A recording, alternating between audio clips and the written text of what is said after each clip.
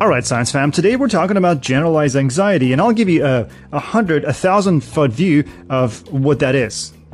Generalized anxiety disorder, or anxiety, is a neurological condition characterized by persistent, uncontrollable worrying that causes emotional distress. I think it's fair enough. Patients that are diagnosed with anxiety show symptoms on most days. So imagine it could last from like 1 day up to 6 months. Yes, generalized anxiety can be a long-term thing. It can go for up to 6 months, which is absolutely crazy. In addition to worrying, common symptoms of anxiety include restlessness, irritability, you probably feel that, muscle tension, fatigue, and sleep disturbances. Well, who knew? Sleep disturbances in terms of not being able to fall asleep, and also being tired and wanting to go to sleep, and not wanting to get up from the bed. How does it show up in the brain? Well, patients with this anxiety disorder often show increased activity in the amygdala, which I've shown in my TikTok video. It's kind of the front part going to the back, kind of going from your forehead and extending backwards. So the increased activity in the amygdala and prefrontal cortex, which is the front part. So for example, if somebody has anxiety, we take them and we do a PET, or position emission tomography. The scan will also show reduced serotonin binding in patients with this anxiety. What is serotonin? It's basically the chemical that allows the nerves in your brain to talk to each other. You don't have one nerve in your brain. There's a bunch of nerves. There's a lot of connections, and these connections have to be interconnected with each other somehow using chemicals. And people with anxiety their chemicals don't bind too well.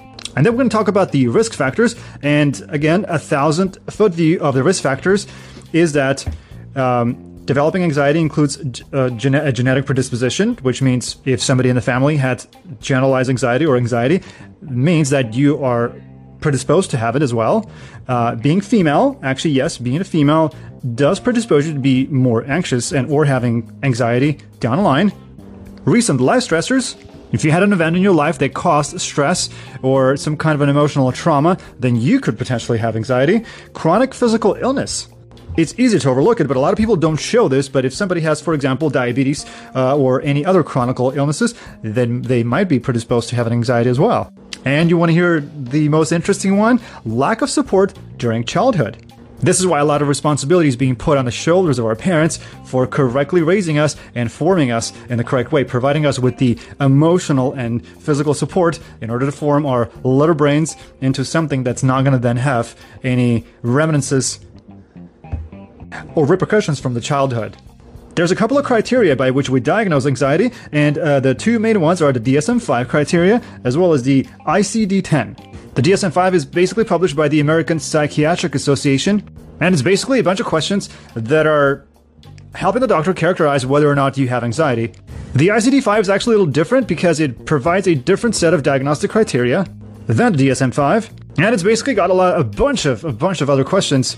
And to quickly illustrate the differences, the DSM-5 can ask something like excessive anxiety or worry, inability to manage worry, or at least 3 of the following. For example, restlessness, fatigability, problems concentrating. They could ask you those questions and then determine whether or not you have anxiety. But the ICD-10 asks a completely different set of questions, such as a period of last 6 months with prominent tension, worry, or feelings, apprehension, so on and so forth.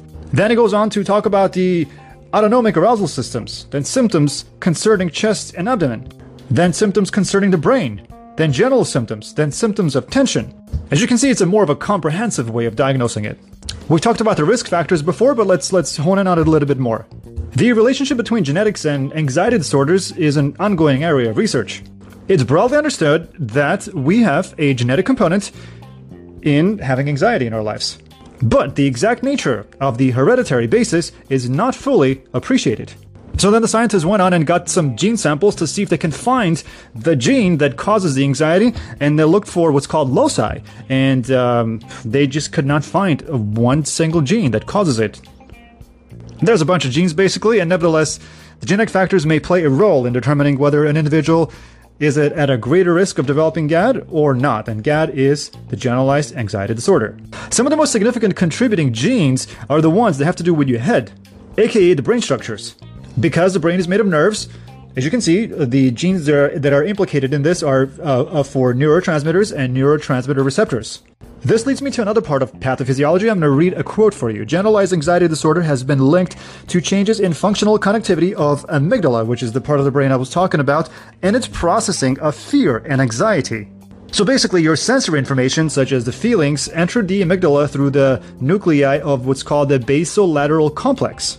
This basolateral complex processes the sensory-related fear, memories, and communicates information about this to memory and sensory processing in other places of the brain. Then this information gets processed in the medial prefrontal cortex, which is the front part I was telling you about, and sensory cortices.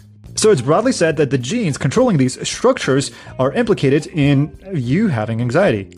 So if I were to funnel everything down to one sentence, when we look at the brain, we see that individuals who have a generalized anxiety disorder, it's been suggested that they have greater amygdala and medial prefrontal cortex activation in response to stimuli compared to individuals who do not have the anxiety. So it looks like something in the brain of people who have GAD, generalized anxiety disorder, activates these structures a little more than people who don't have it. And listen, I'm not a specialist and new things get discovered every single time, and I'm just giving you a 1,000-foot view of what could cause GAD. How do we treat anxiety? Well, physiotherapy and pharmacological intervention. And these are what's called the conventional therapeutic approaches. The psychotherapy basically concentrates on working on the conscious and subconscious mind and trying to find a relationship between the cognition and behavior. So helping you identify when you're going to have anxiety and helping you to deal with it consciously. In fact, the CBT, which is the cognitive behavioral therapy, is widely used as a first-line psychological therapy for treating generalized anxiety disorder. So if you're not taking medicine and if you're using a conventional therapeutic approach, most likely any treatment will be a derivative of this psychotherapy. We have behavioral therapy, we have cognitive therapy, and we also have a psychodynamic therapy as well. These are subsets of whatever I just told you about. Besides CBT, there's a lot of other ones, such as motivational interviewing, intolerance and uncertainty therapy, acceptance, and so on and so forth. Me, having training in pharmacology, I could say that benzodiazepines have been used to treat anxiety starting 1950s, 1960s actually. The problem with benzodiazepines is dependence and developing tolerance, which means you will need higher and higher doses. Then the scientists have come up with better stuff, such as SSRIs, like paroxetine, SNRIs like venlafaxine. Oh, and by the way, the benzodiazepines, an example of that will be alprazolam. And finally, we have azapriones, which is the buspreon. These four classes are the ones that are approved by the FDA. But we also have antihistamines, GABA analogs, monoamines, and tricyclic antidepressants. There's a lot of drugs to treat anxiety. My understanding is that a lot of research went into this, and it's really common, so why not create something against anxiety that could help a lot of people and maybe make some money along the way? So for example, if somebody discovers a tricyclic antidepressant, they just keep pumping out more and more drugs in that category, making small, minute little changes and calling it something else. And obviously they all come with their own side effect profiles. And it's kind of cool that we have a lot of different ones, because if somebody cannot take a certain drug because it causes them to have a certain side effect, then we can choose another medication within the same category and then just give them that. Options are good, but I just find it fascinating that we have so many drugs, like antidepressant drugs, in comparison to drugs for certain other diseases. Anyways, I enjoy making these for you guys, and I've just enabled voicemails. You guys can actually leave a voicemail with your questions, and I'll be more than happy to answer anything about medicine, pharmacology, or maybe molecular biology. And to get future notifications about the new podcast episodes that are coming out, I encourage you to follow me on whatever platform that fine podcasts are listened to. Stitcher, Google, Apple Podcasts, Spotify, you name it, I'm on it. Thanks so much for listening. I was kind of fast today, kind of felt a little energetic. Let me know if you like this kind of format, and I'm going to continue doing this. If you know somebody who might find this information useful, please don't hesitate and share this episode with them. Maybe they'll benefit from it. Thanks a lot for listening, and I'll catch you in the next one.